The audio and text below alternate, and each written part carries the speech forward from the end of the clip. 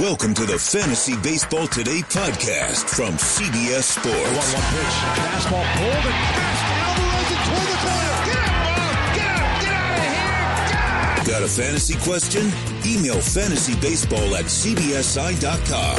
Get ready to win your league. Where fantasy becomes reality. Now, here's Adam, Scott, Heath, and Chris. New Wednesday edition, January 30th. This is the Fantasy Baseball Today podcast. We got some good rankings disputes today, unlike those crappy ones from yesterday. Comparing Walker Buehler to Jack Flaherty. Plenty of your emails at fantasybaseball@cbsi.com. And who is this year's Christian Yelich? Who is this year's Whit Merrifield?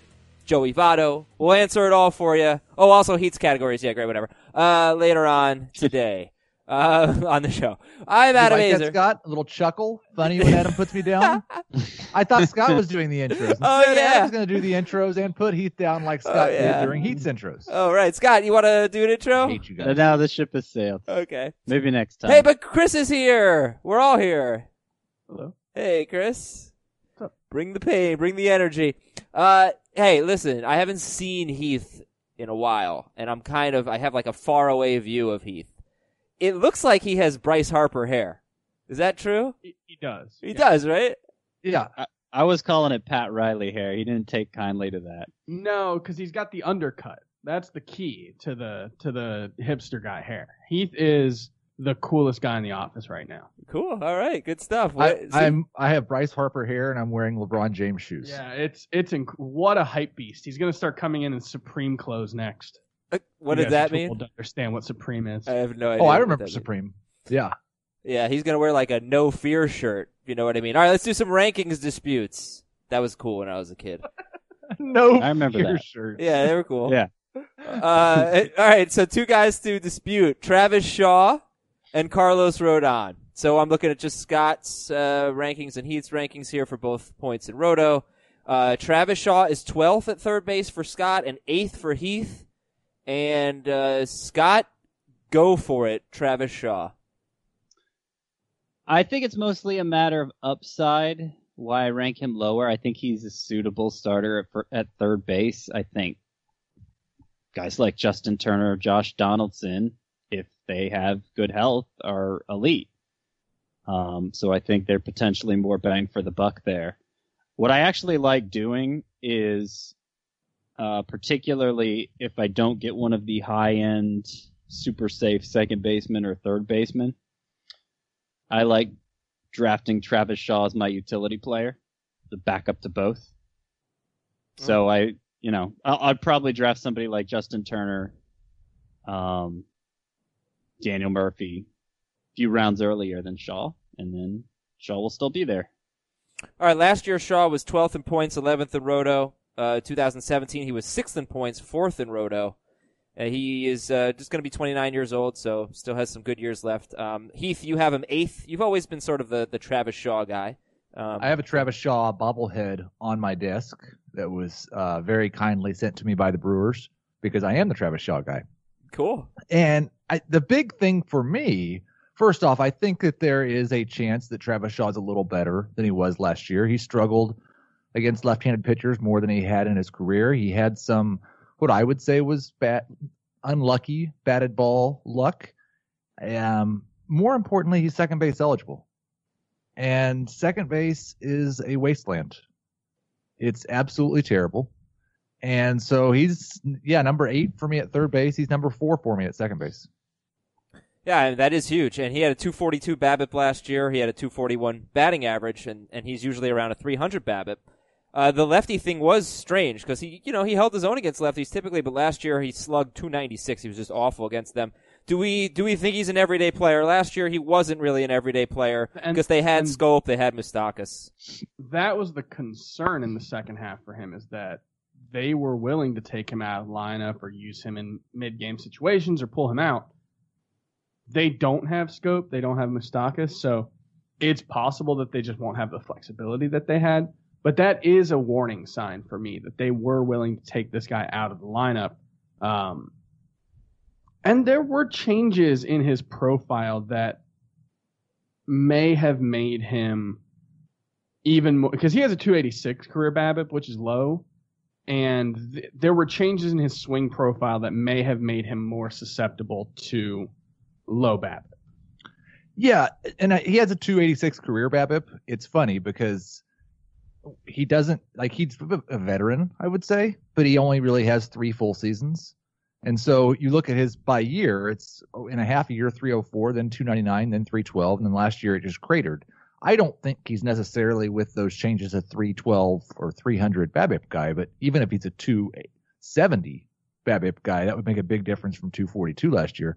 The other change he had, he walked a lot more, 13% walk rate, and cut his strikeout rate all the way down to 18%. All right, last thing on Travis Shaw. Scott, I'll throw it to you. I'm sorry, you can weigh in. I just, he has at times looked like he could be a real stud.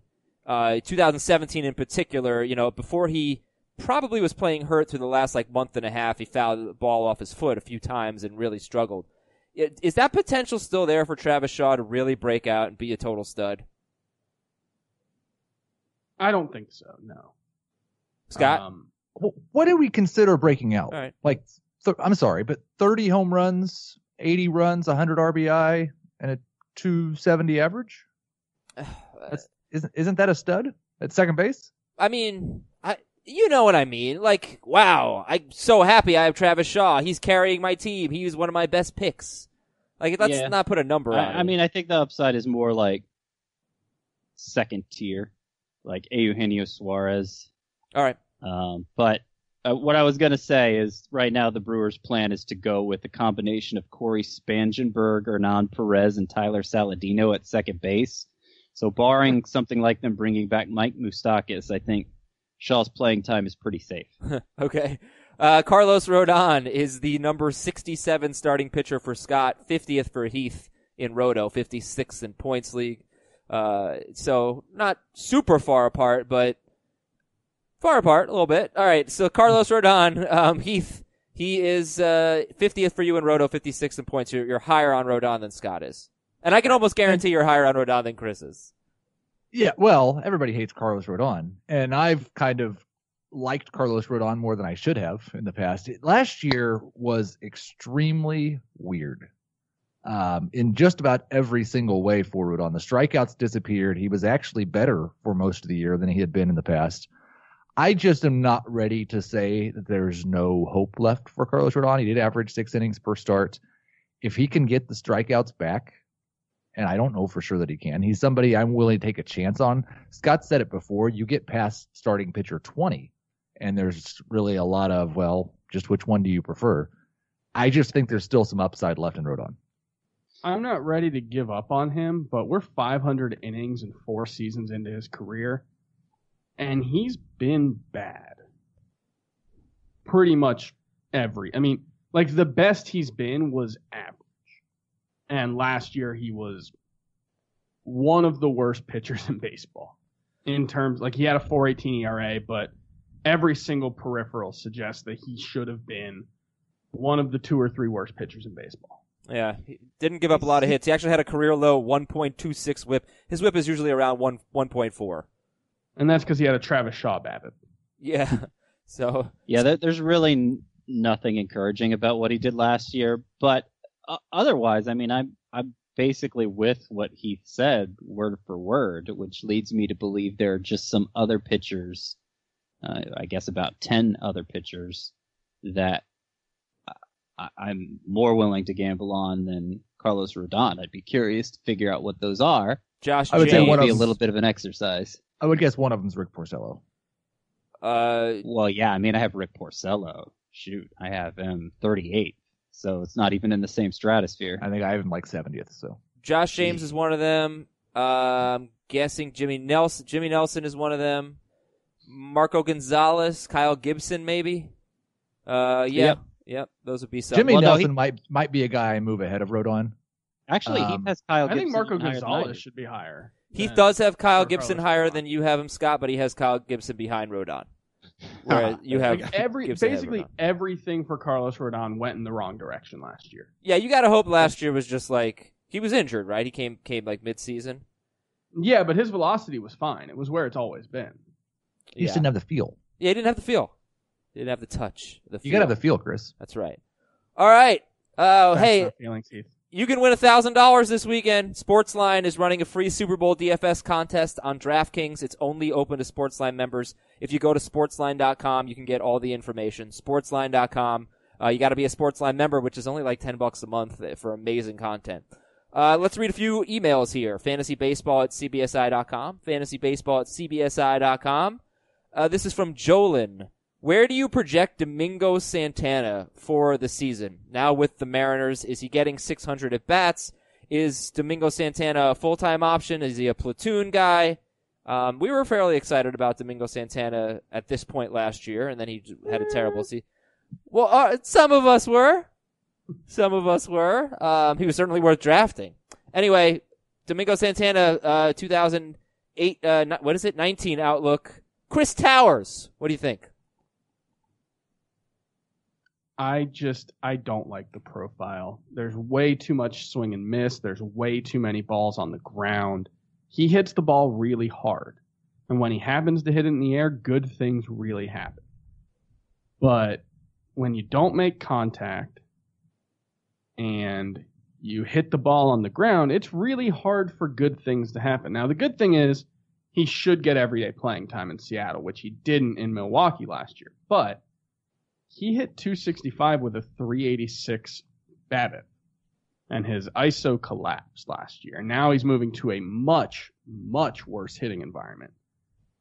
Yeah. He has the potential for 20 homers and 20 steals, and so he's worth drafting, but I'm less excited about him than I am Byron Buxton right now. Okay, that's Domingo Santana, and he mentioned the BABIP, but he is a very high BABIP guy, 360 or better last 3 seasons, because like Chris said, he does hit the ball really hard. Anybody more hopeful for Santana, Scott? I mean, I'm not. He's not going to make my sleepers list. I don't think it's wrong to call him a sleeper based on the season he had in 2017: 30 homers, 15 steals, and now, like Chris said, there's far fewer obstacles to him playing every day. Although, I do wonder how the Jay Bruce, Edwin Encarnacion situation is going to sort itself out. I think there is a chance if Domingo Santana doesn't perform, he finds himself on the bench even in Seattle. If he's still available around 70th outfielder off the board, particularly in a Roto League, I'd take a flyer on him. But we'll see how that plays out. So far, I don't feel like he has a lot of helium, as they say. No, he's not a popular sleeper pick. I have no interest in him in points at all. In Roto Leagues, I'm kind of interested because I think the Mariners could be behind the Royals, maybe the second most run-heavy team. They're not going to be very good. They've been aggressive running the bases in the past. Santana does have speed. He didn't run at all last year. So I'm kind of interested in him in Roto because I think what Chris said, the 2020 potential, I mean, realistically, 25 is there. Yeah. It is worth noting he has 22 stolen bases and 1,328 career plate appearances. It's kind of just 1 year that he ran. Domingo Santana. That's a little bit over 2 seasons. Alrighty, let's move on. This is from Aaron in Kenosha. He says, Dear Pythagoras, Turing, Newton, and Euclid, what would be the best advanced stat for 5x5 format? xWOBA instead of average, WAR for runs, average exit velocity on fly balls for home runs, xWOBA with runners in scoring position for RBI, average sprint speed for stolen base, FIP for ERA, xFIP for WHIP, swinging strike rate for Ks, starting pitcher WAR for wins, relief pitcher WAR for saves. Heath, you should make these stats for the People League just to mess with Scott. I have often wanted to create a league like this just for Scott. And the problem is, and I think you see it here, that's not necessarily you don't quite have 10 good categories, I don't feel like. I do think for the stolen bases, you should probably use Fangraph's base running or like score. Extra bases taken, which is a stat on base. I have a serious problem with these X stats being used for scoring or other predictive stats like FIP, which aren't real measures of what's actually happened. They're just taking what's happened and predicted what should have happened. That's not what should be being scored. This is a total troll email. That's all this is. And it's I am funny. the advanced stats guy on the podcast, and I hate this idea. I like it a lot. I also It's the like worst. kickers in fantasy football, so Yeah, Call me crazy. exactly. What's wrong with kickers in fantasy football? It's really mean and discriminatory. Like, it's just, yeah. Yeah, I think you're right. We shouldn't have kickers in football at all. Oh, God. All right, here's an email from Go Gators. Go Gators always refuses to put his real name in there, so I have to call him Go Gators, which makes me sick every time I read his email. I listened to... Wait, what's the guy's name? Just Go Gators, that's all it is. Oh, stop, Pete. Chris, shut up. That's mean. I listened to Tuesday's podcast and was wondering why almost all of the experts have Walker Buehler ahead of Jack Flaherty. They usually have him ahead by a decent margin, too. I know Flaherty had a higher ERA, but he had a better K per 9. He is way more likely for 180-plus innings.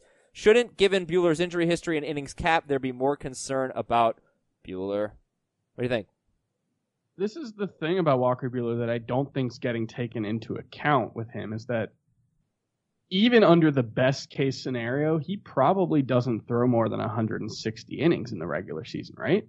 He threw more than 160 innings last year. So Right, I don't see why he won it. but they need him for the playoffs. He threw 137 in the majors last year. He threw 153 between the majors and the minors. Okay. By the way, actually, So with the playoffs, this is huge for Walker Buehler because, sometimes we get concerned about big innings jumps. It's hard to find one like this. So I think he threw 5 innings 3 years ago.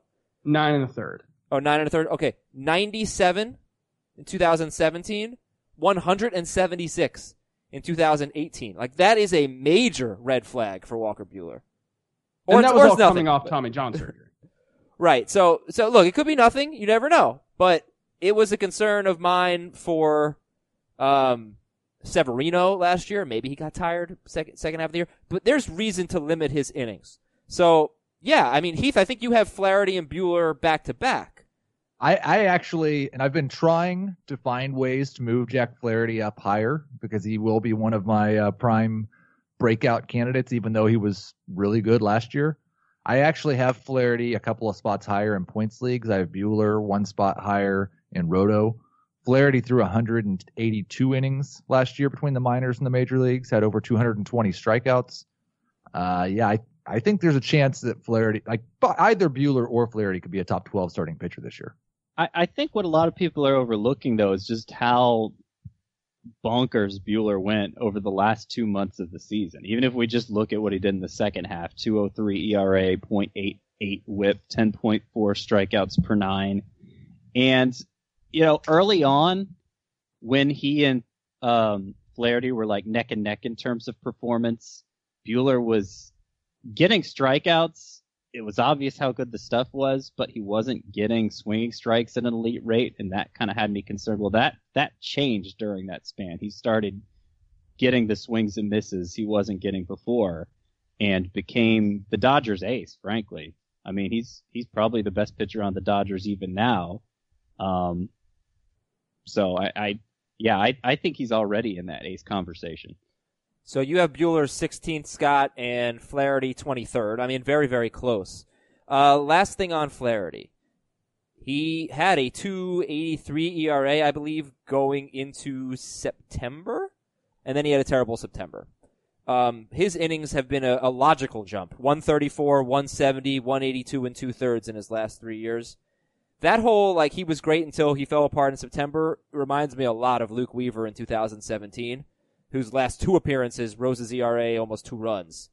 Yeah, but the way Luke Weaver got to his early success and the way Jack Flaherty got to his success were pretty different. And Flaherty's, based on peripherals at least, it looked more sustainable. Okay. All right, new email here. Darren from Dorchester. Is that how you say it? I mean, I want an entire podcast with you pronouncing the names of northeastern cities. It's not northeastern. It's just Massachusetts. They're all stinking stupid. What? Stinking stupid. They're all stupid. Davin and Dorchester, whatever. Matt this must have been something I missed while I was away, but this is directed to Scott, I believe. Matt Carpenter got hit in the wrist. I believe it derailed his season, and no one mentions it because he played the next day. Starting from his 3-day break to the day he got hit in the wrist, I believe he was the number 1 batter, but I don't know how to check. Talk to me, fellas. Yeah, he was. I believe that's accurate. He had to have been the number 1 batter. So he got hurt on August 16th. Let's see what the game logs say. Matt Carpenter went on a tear that was legendary, a 79-game stretch where he batted .332 with 30 home runs and an 1154 OPS. So that was 79 games. His other 77 games, he had like a 600 OPS. Interesting year for Carpenter, who's going to drive me crazy on draft day, guys. I really don't know what to do about Matt Carpenter. Yeah, I keep moving him down. Like, there's no valor to playing through injury when you put up the kind of numbers Matt Carpenter does when you play through injury. So this is not really reassuring to me because he has it was an oblique thing one year. It was, I think like a knee thing one year. I don't remember for sure what it was, but he's had several years in a row where playing through injury has ruined his production, and he's 33 now. Like, that's getting into just plain old territory. I feel like there's more downside than upside based on where he's likely to be drafted. Well, the upside is he's the best hitter in baseball. Yeah, I'm always. Come on. He was for half a year last year. Yeah, so what? Come on. I'm always confused. And he was like a top 20 hitter overall, right? Like, even if the upside is not he's the best hitter in baseball, the upside is he was awesome last year, was one of the 2 or 3 best hitters in 2016, I believe. And you're talking about a career season, too. Like, that's not normal Matt Carpenter. I'm just saying if Matt Carpenter's surge had started a month and a half later in the season and gone through the end of the season, we wouldn't be having this discussion. He really wasn't that much better in 2018 than 2015 or 2016. Yeah, he was. He had 36 home runs. He had never hit more than like 28. But his OPS was like 30 points higher, like 20 points higher. Right, so that'll help in that OPS league, I guess. So I think what was interesting about that, right, like 2015 was probably his best full season because 2016 he played 129 games. 2015 Carpenter was the number 7 first baseman in points, number 9 in Roto. Last year he was number 2 in points, number 4 in Roto. He looked a lot better because there weren't that many good first basemen. I don't know, were the elite hitters just not as good? He was the number 15 hitter last year in points, number 22 in Roto. I'm going to have a ton of Matt Carpenter. In Roto too? Because last year I feel like we were everywhere. He's not so great in Roto. Because he's not. Like, he's going into last year, he was like a 270 hitter who doesn't steal, who doesn't stand out in home runs. He wasn't a great first base option in Roto leagues. You just said he was the number 9 first baseman in Roto in 2015? Yeah. And the number 3 last year. 4. Right. No, but I'm saying that sounds pretty great. No, going into last year. But don't forget, 2017, he was terrible. He was the number 24 first baseman in Roto. Right.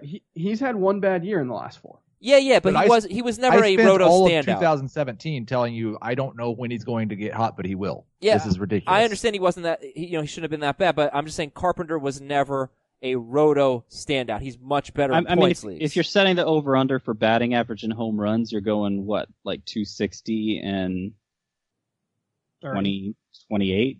I don't know.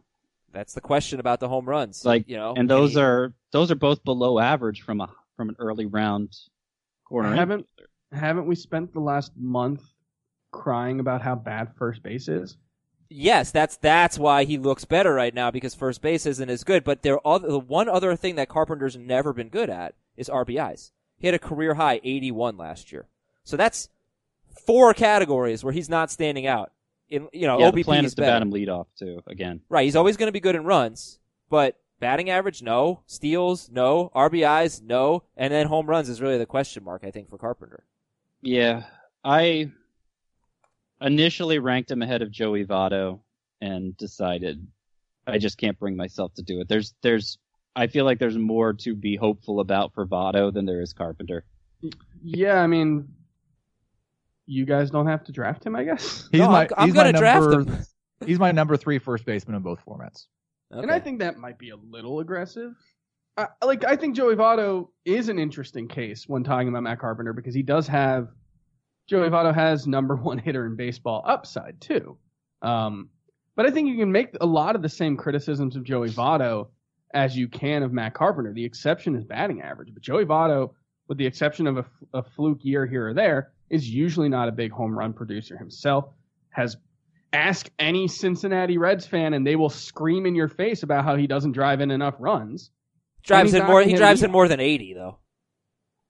Okay. I mean, We're health talking and about, batting average are two big differentiators, especially batting average. I mean, that's one of the scarce categories in a categories league.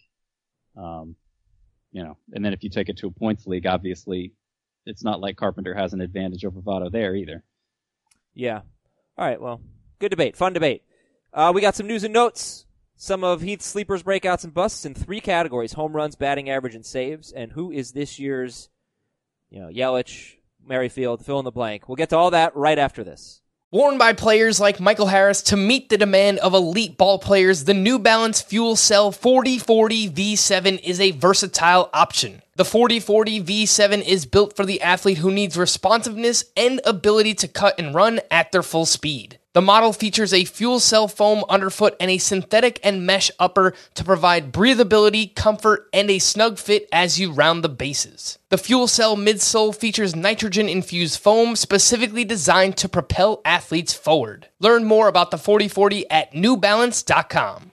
Homes.com knows that when it comes to home shopping, it's never just about the house or condo. It's about the home. And what makes a home is more than just the house or property, it's the location and neighborhood. Homes.com offers in-depth neighborhood guides with detailed video overviews, comprehensive narratives, and unbiased information from a multitude of sources. You thought we'd go in-depth with player analysis on fantasy baseball today? You haven't seen anything yet. Each listing features comprehensive information about the neighborhood complete with a video guide. If you have kids, it's also schools, nearby parks, and transportation options. When looking at local schools, they offer test scores, state rankings, and student-to-teacher ratio. They even have an agent directory with the sales history of each agent. That's why Homes.com goes above and beyond to bring home shoppers the in-depth information they need to find the right home. So when it comes to finding a home, not just a house, this is everything you need to know, all in one place. Homes.com.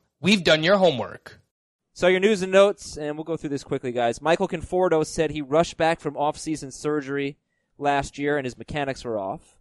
And also in that same New York Post article, Chili Davis says that he doesn't hate home runs. He just doesn't like seeing guys go up to the plate trying to hit home runs. Can we not with this guy? That's Can we what I just was saying. not. The Red Sox were terrible when he was the hitting coach. He left and they were incredible. The Cubs were disappointing when he was their hitting coach, and they were really, really good the year before. Can we just not? Can we I just know. not Chili Davis? That's what I was saying. Well, you missed the conversation yesterday. I won't he rehash hit so it. many home runs in his career. How could he hate home runs? He doesn't hate home runs. He hates did, when guys 350. try to hit That's home a lot runs. of home runs. The Blue Jays signed Freddie Galvis to a 1-year deal. The Padres are considering signing Mike Moustakas. Does ballpark matter for Mike Moustakas? He was actually better at Kauffman Stadium than Miller Park last year.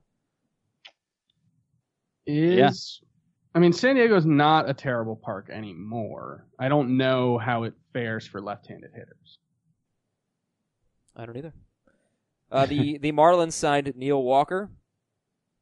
And he's their second best hitter now. He's versatile. Like, where is he eligible? First, second, Ooh. third? I don't know. That's not even an exaggeration. That's probably bad news for Peter O'Brien, right? It is bad news, though. With this signing, I think it was Mike Hill, the general manager, who I think is just there because he knows the rule book, and I don't know that he's responsible for that many moves that are made. But he said that the plan is for Walker and O'Brien to share time at first base, which I think was the clearest indicator O'Brien would have some kind of role. But yeah, it's not going to be full time. Walker can't hit lefties anymore. He's a switch hitter. He's first, second, and third base eligible, though. And I just would say he's not as bad as the numbers from last year. He signed on March 12th and got off to a terrible start and was okay in the second half. But I'm not going to sit here and make a case for – I guess I just did. He's an NL only guy. Any more case for Neil Walker. The Diamondbacks signed manager Torey Lovello to a 2-year contract extension. And the Red Sox signed Henry Mejia, who was banned for life, except not really banned for life. Okay, I hope you guys did your homework. Who is this year's Christian Yelich? I gave you all these names. I think we'll get the picture. And I suspect Heath came prepared with a list of players. And nobody else did. I suspect nobody else did. This is the first I'm hearing of it, Adam. Well, I sent the email yesterday. Come on. Notes for tomorrow's show? You think I'm going to review them before the show starts? Yes. Oh, okay. Yeah, right. I opened the email, read it, and Chris can see, I made a complete list for each player with an option for each. Now, I thought the Yelich one was the most difficult because I didn't see a young guy switching environments that could have a huge impact and go from good to great. Okay, well, I'm glad. Yeah. I'm glad you have one. So I went with an old guy, but he is at least an outfielder, and he's left-handed like Yelich. And I do think that the change of environment could make him even better because they make everybody better, and it's Michael Brantley. Is he pitching for the Astros? No. They just make everybody better. Yeah. If there is an advantage to find, they will find it. Okay, I like that. Michael Brantley could be this year's Christian Yelich. Scott, Chris, this could be just an Adam and Heath segment for all I know. Obvious one. Oh, who? He hasn't gotten a change of scenery yet, but if JT Realmuto gets out of Miami, if he goes to Cincinnati, as has been rumored lately, oh my God. Yeah. He would be the number. I mean, he's already pretty much the consensus number one catcher. I think there are probably still some people who have Gary Sanchez ahead of him, but if he gets out of Miami where he has like a career 680 OPS in Marlins Park, he has a career like 850 OPS on the road. And he's going to be in a better lineup and a better hitting environment. And he developed power last year. I think he could have a monster season if he goes to Cincinnati. I was going to choose Realmuto, but since he was still on his own team, I didn't think he qualified. It's okay. Chris is kind of a cheater. Scott, do you have a Christian Yelich for 2019? I don't have one in terms of park venue change leading to the big transformation in production, which is the route Heath and Chris were both taking. But just in terms of breakout potential, who could surprise with elite numbers, I think David Dahl fits that category. No real threats to his playing time anymore. Honestly, if you just project out his half-season numbers over a full season, they're pretty big. You're talking about more than 30 homers. But I would argue he actually had bad BABIP luck last year, considering his home environment is Coors Field. It was like right around 300. He gets that closer to 350 the way a lot of Rockies hitters do. You're talking about a potential 5-category threat. More like 15 steals, but that's the range Yelich is in too. All right, so who is this year's Christian Yelich? Heath says Michael Brantley. Chris says JT Realmuto, and Scott says David Dahl. I win that round, right? I was closer to playing with the rules than Scott was. You got second place. Yeah. Who is this year's Whit Merrifield, proving he's legit after an out-of-nowhere good season? Heath, let the other guys think for a sec. Who is this year's Whit Merrifield? Oh, I've got the perfect one here. Eligible at multiple positions. He was a little bit older for a breakout than we expected. There are some things in his profile that suggest maybe he wasn't quite as good as he was last year, and there's a little bit of playing time concern, and that's Max Muncy. Yeah, please just play him every day, and Max Muncy can be your Whit Merrifield without steals, but a lot more walks and power. Yeah, that felt like a good answer there. That's where I was going to go. Chris, you got to. I've got two. I think one works better. So I think Stephen Piscotty is going to have an even better 2019 than his 2018, but he was good before, so it wasn't completely out of nowhere. The one who was, and it's similar to Whit Merrifield, Malik Smith. Similar profile-ish to Whit Merrifield, less power, but should be a high BABIP guy. If he plays every single day like he should steal 40-plus bases with the potential for 60, which is something that he did in the minors multiple times. He stole 88 bases one year in the minors. I really like Malik Smith. I think he's someone who's going to give you like a 280, 285 batting average, score some runs, steal a bunch of bases. Scott White, who's this year's Whit Merrifield? I'm going to go with Jurickson Profar, who at one point in time was the top prospect in baseball, so maybe it's not totally out of nowhere, but nobody was really counting on him making good on that potential anymore before he got an extended look with the Rangers last year. And, you know, I think there's room for him to get even better from this because his batted ball profile lends itself to a perfectly normal BABIP, and he didn't have that BABIP last year. It was like 269 or something. So he gets that batting average up closer to 280. Guy who doesn't strike out much, seems totally viable with a lot of extra base pop and a little bit of speed. Even he was 10 for 10 in steals last year. I think you're talking about, you know, potentially somebody who performs like a top 5 rounder. All right. So here we go. Here are your answers for who is this year's Whit Merrifield, someone who proves he's legit after an out-of-nowhere good year. Max Muncy for Heath, Piscotty/Malik Smith for Chris, and Jurickson Profar for Scott. We'll do a couple more, and we'll save the rest for Friday's show. Trey Turner. All right, Turner was good. He had a nice year, but he was not worthy of being like a top 3 or 4 pick. Who is this year's Trey Turner? Someone who turns out he's not the elite player or the super elite player we thought he was. It's not based on my rankings, but based on what I've seen in some drafts here recently, I think this one's relatively easy too. I think it's Ronald Acuna, and Turner really saw his stolen bases didn't quite reach what we were hoping for because he really only stole in one position in the order. And Scott's brought up how Ronald Acuna really kind of ran more when he was in a certain position in the order. I think Acuna's stolen bases could really dip. He's going to be very, very good. But I think there's a good chance he disappoints people that take him in the first round. I think that's a good answer. Obvious answer. Who? Javier Baez. This guy, like, I get it. Yeah, he's not going in the first round though. His overall ADP on NFBC drafts right now is 13th. Yeah, see, like not even close to the first round. And I still have enough questions about the hit tool. I think there's a big chance that he takes a Giancarlo Stanton like step back in his contact. And, you know, we've seen him be a useful player. I was arguing for him as like a top 150 guy going into last season, but there's a big difference between the 130th best player overall and the 13th. What about Francisco Lindor? Because he's going to go with probably a top 4 pick. Where you can tell me where Lindor's ADP is. Does he feel like the kind of guy who could feel more like a second rounder when it's all said and done? Like, is he going to be able to replicate the home runs? He also doesn't stand out in batting average. Is he going to be a 20 steal guy? You know, I mean, this was basically 2 years in a row with this kind of power. We were asking, can he do that again with the home runs at this time a year ago, and he hit 5 more. So I'm not really worried about that. Okay. Yeah, I mean, I wouldn't put him in that category. And, you know, honestly, Chris and Heath probably took my top 2 answers there, so that's disappointing.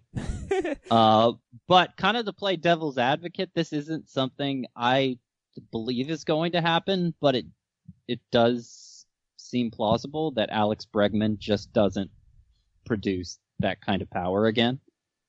And ends up being more like a 3rd or 4th round performer than a first rounder, especially knowing he's coming off surgery to remove bone chips. That's going to have him delayed to the start of the season. Maybe that holds back the power at the beginning of the year, and the overall output isn't first round material like I have him drafted to be, like a lot of people have it drafted to be. All right, I have 2 points to make. Yeah, real quick. Francisco Lindor. I just want to say Acuna and Baez were the answers there. Go ahead, Francisco Lindor. It sounds like you're having some truffle valuing Lindor. I'm sorry that I delayed that pun. And I've been using this X-Stats tool that Andrew Perpetua made, and it basically takes the batted ball profile, a lot of the what's it called? The MLB's TrackMan data, StatCast, and figures out like what he did and what he should have done. And with Lindor, it basically comes down to he had like 5 or 6 homers that probably should have been doubles, and he probably had a lower BABIP than he should have. So I think mostly what he did last year was legit. Can we use his tool to score our advanced metrics Roto League? I'm trying to think of a You could use whatever you want. Andrew. I'm trying to think of an Andrew Perpetuity joke that I could make to counteract Lindor Truffle. It's not going to be as good. No, it's not. So just don't do it. I won't.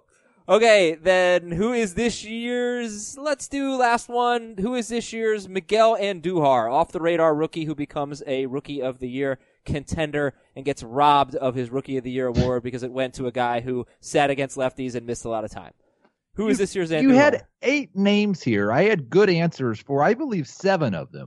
This was the one that I really, really struggled with. And so I went with a pitcher. I went with Jesus Luzardo.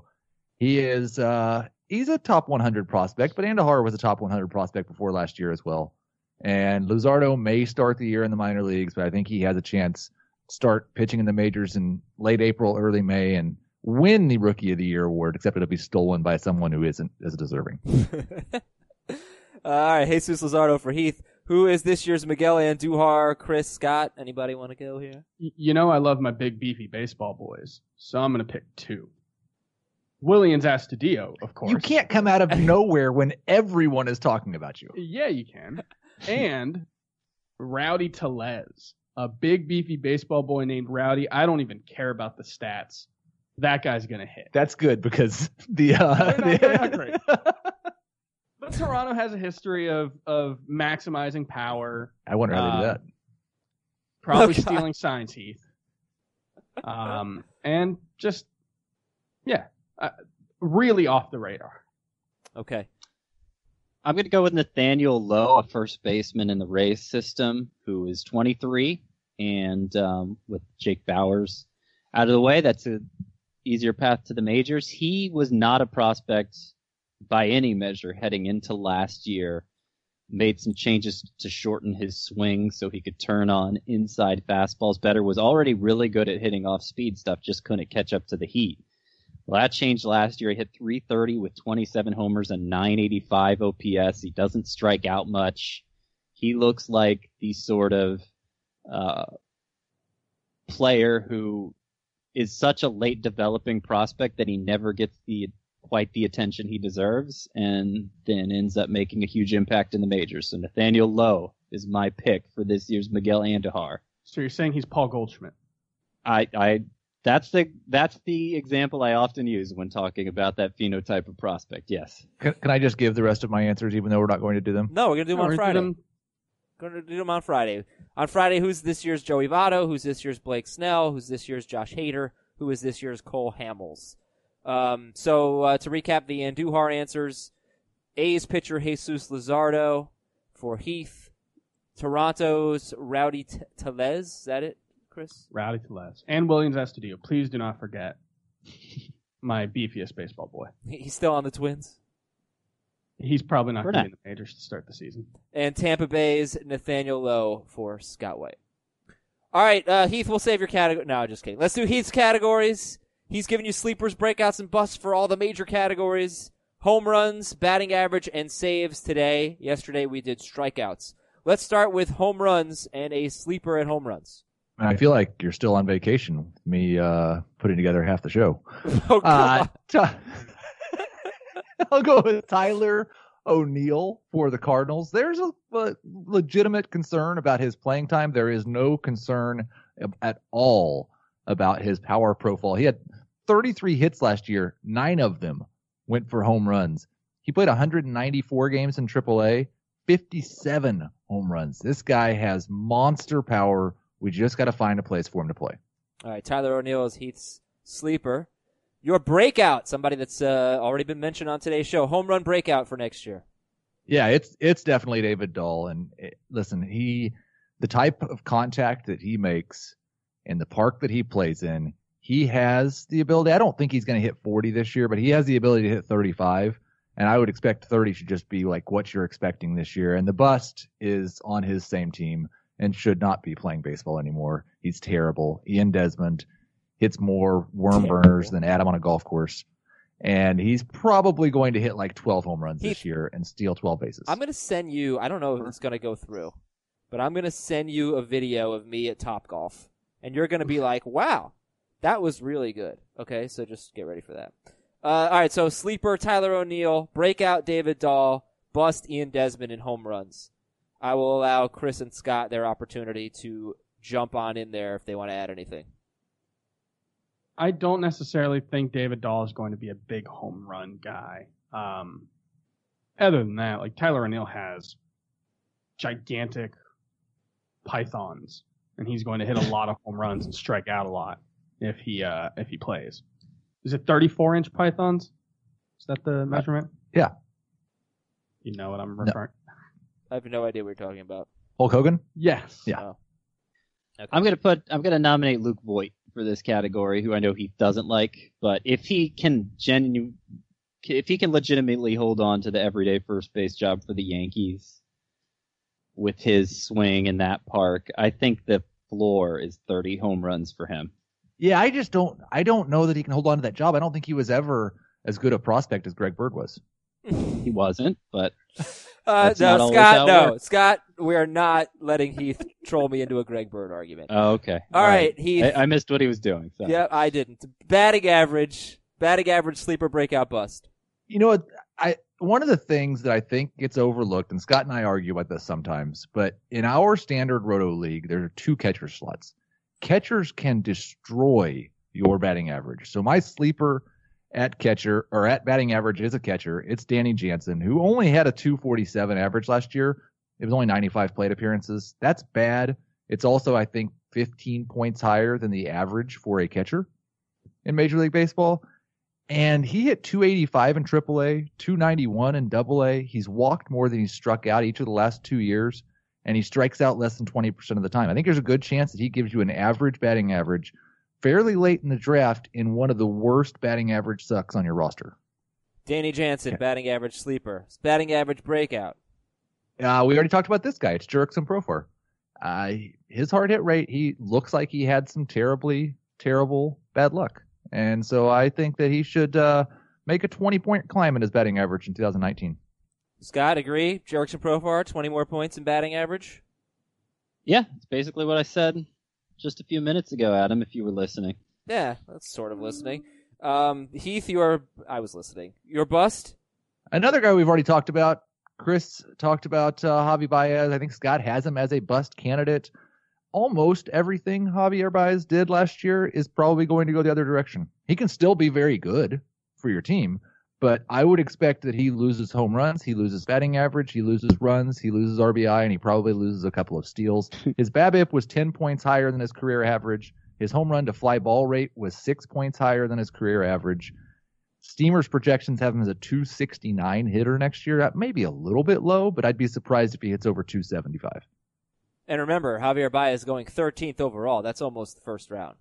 So yeah, if he was going in the first round, he would have been a good pick for that segment earlier. First round in 15-team or 14-team or even 13-team leagues. So yeah, that's true. All right, Yeah. saves. Sleepers, breakouts, and busted saves. I'll go Hunter Strickland for the Mariners. It could be Anthony Swarzak. It's going to be one of those two. I expect the Mariners are going to try to use one guy as a closer because that's what they've done in the past. I just don't know which one of them is going to win the job. The breakout is a weird one because he was in the top 10 in saves last year. But Brad Hand's legitimately been one of the best relievers in baseball for the last 3 years. And now the Indians have lost both Andrew Miller and Cody Allen. I wouldn't be surprised at all if Brad Hand saves 40 games this year. The bust is David Robertson. He's very, very good.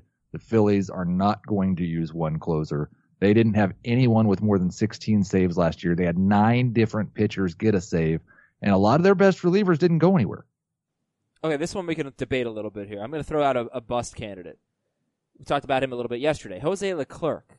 I think when anybody has walk issues that severe in their history, it could go wrong for Jose Leclerc. They don't have a very good bullpen behind him. Sean Kelly now maybe the best option, and he's always got injury issues. But, look, there were some great numbers for Leclerc last year.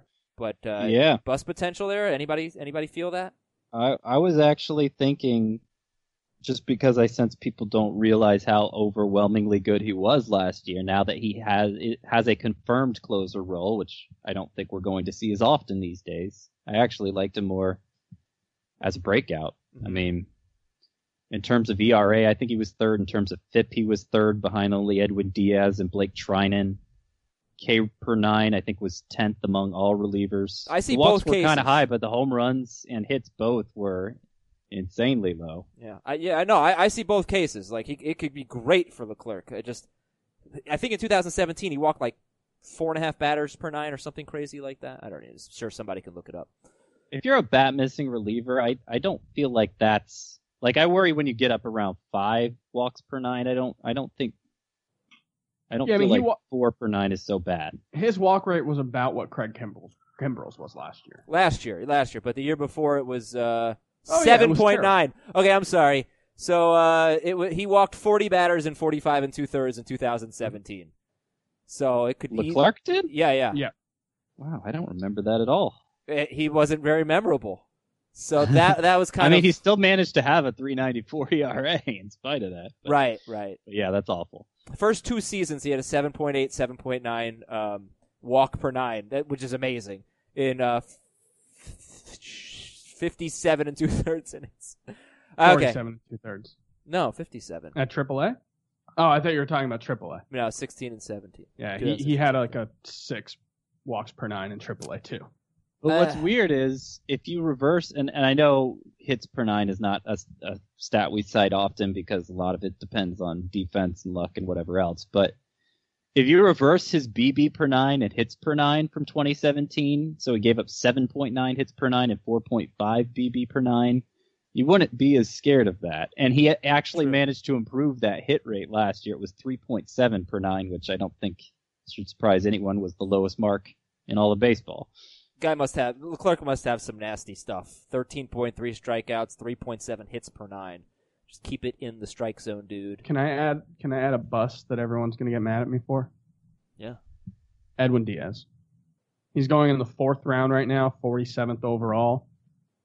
When so much of the value in relief pitchers comes from saves, chasing the guy who had 50. Yeah, he was the best relief pitcher in baseball last year. Yeah, best in FIP also. Yeah. He probably won't be the single best reliever in baseball next year. So there has to be some regression there. He's not going to save 57 games. I would bet he doesn't save 40 games. He's going too early. He's going 15 spots ahead of the next closer in NFBC ADP. So you need him to not just be a great closer if you're taking him that early. You need him to be head and shoulders above the rest of the league. And there's just so much year-to-year volatility in relief pitchers, as we've seen with Edwin Diaz's career. Sure. He had a 4 ERA 2 years ago. And I think another thing that stands out to me just with the position, which I think is a tricky one, is that Jansen, Kimbrel, and Chapman, it's starting to become easier than ever before to make cases against them. Like they're falling out of their prime, probably. Chapman, certainly Jansen. And Jansen terrifies me this year. And Chapman keeps, having some injury issues, velocity down a little bit. He's starting to throw a slider more, but yeah, whatever. We got a relief pitcher preview. We'll get into that. We're going to end today's show. Awkwardly, obviously. On Friday's show, we'll read more of your emails at fantasybaseball@cbsi.com. We'll get a few more of Heath's categories. We'll do more Who Is This Year's, and make sure you listen to Fantasy Football Today on Thursday for our Super Bowl preview. And we'll also end Friday's show awkwardly. No doubt about it. I am back in full swing. Talk to you on Friday, everybody. See ya.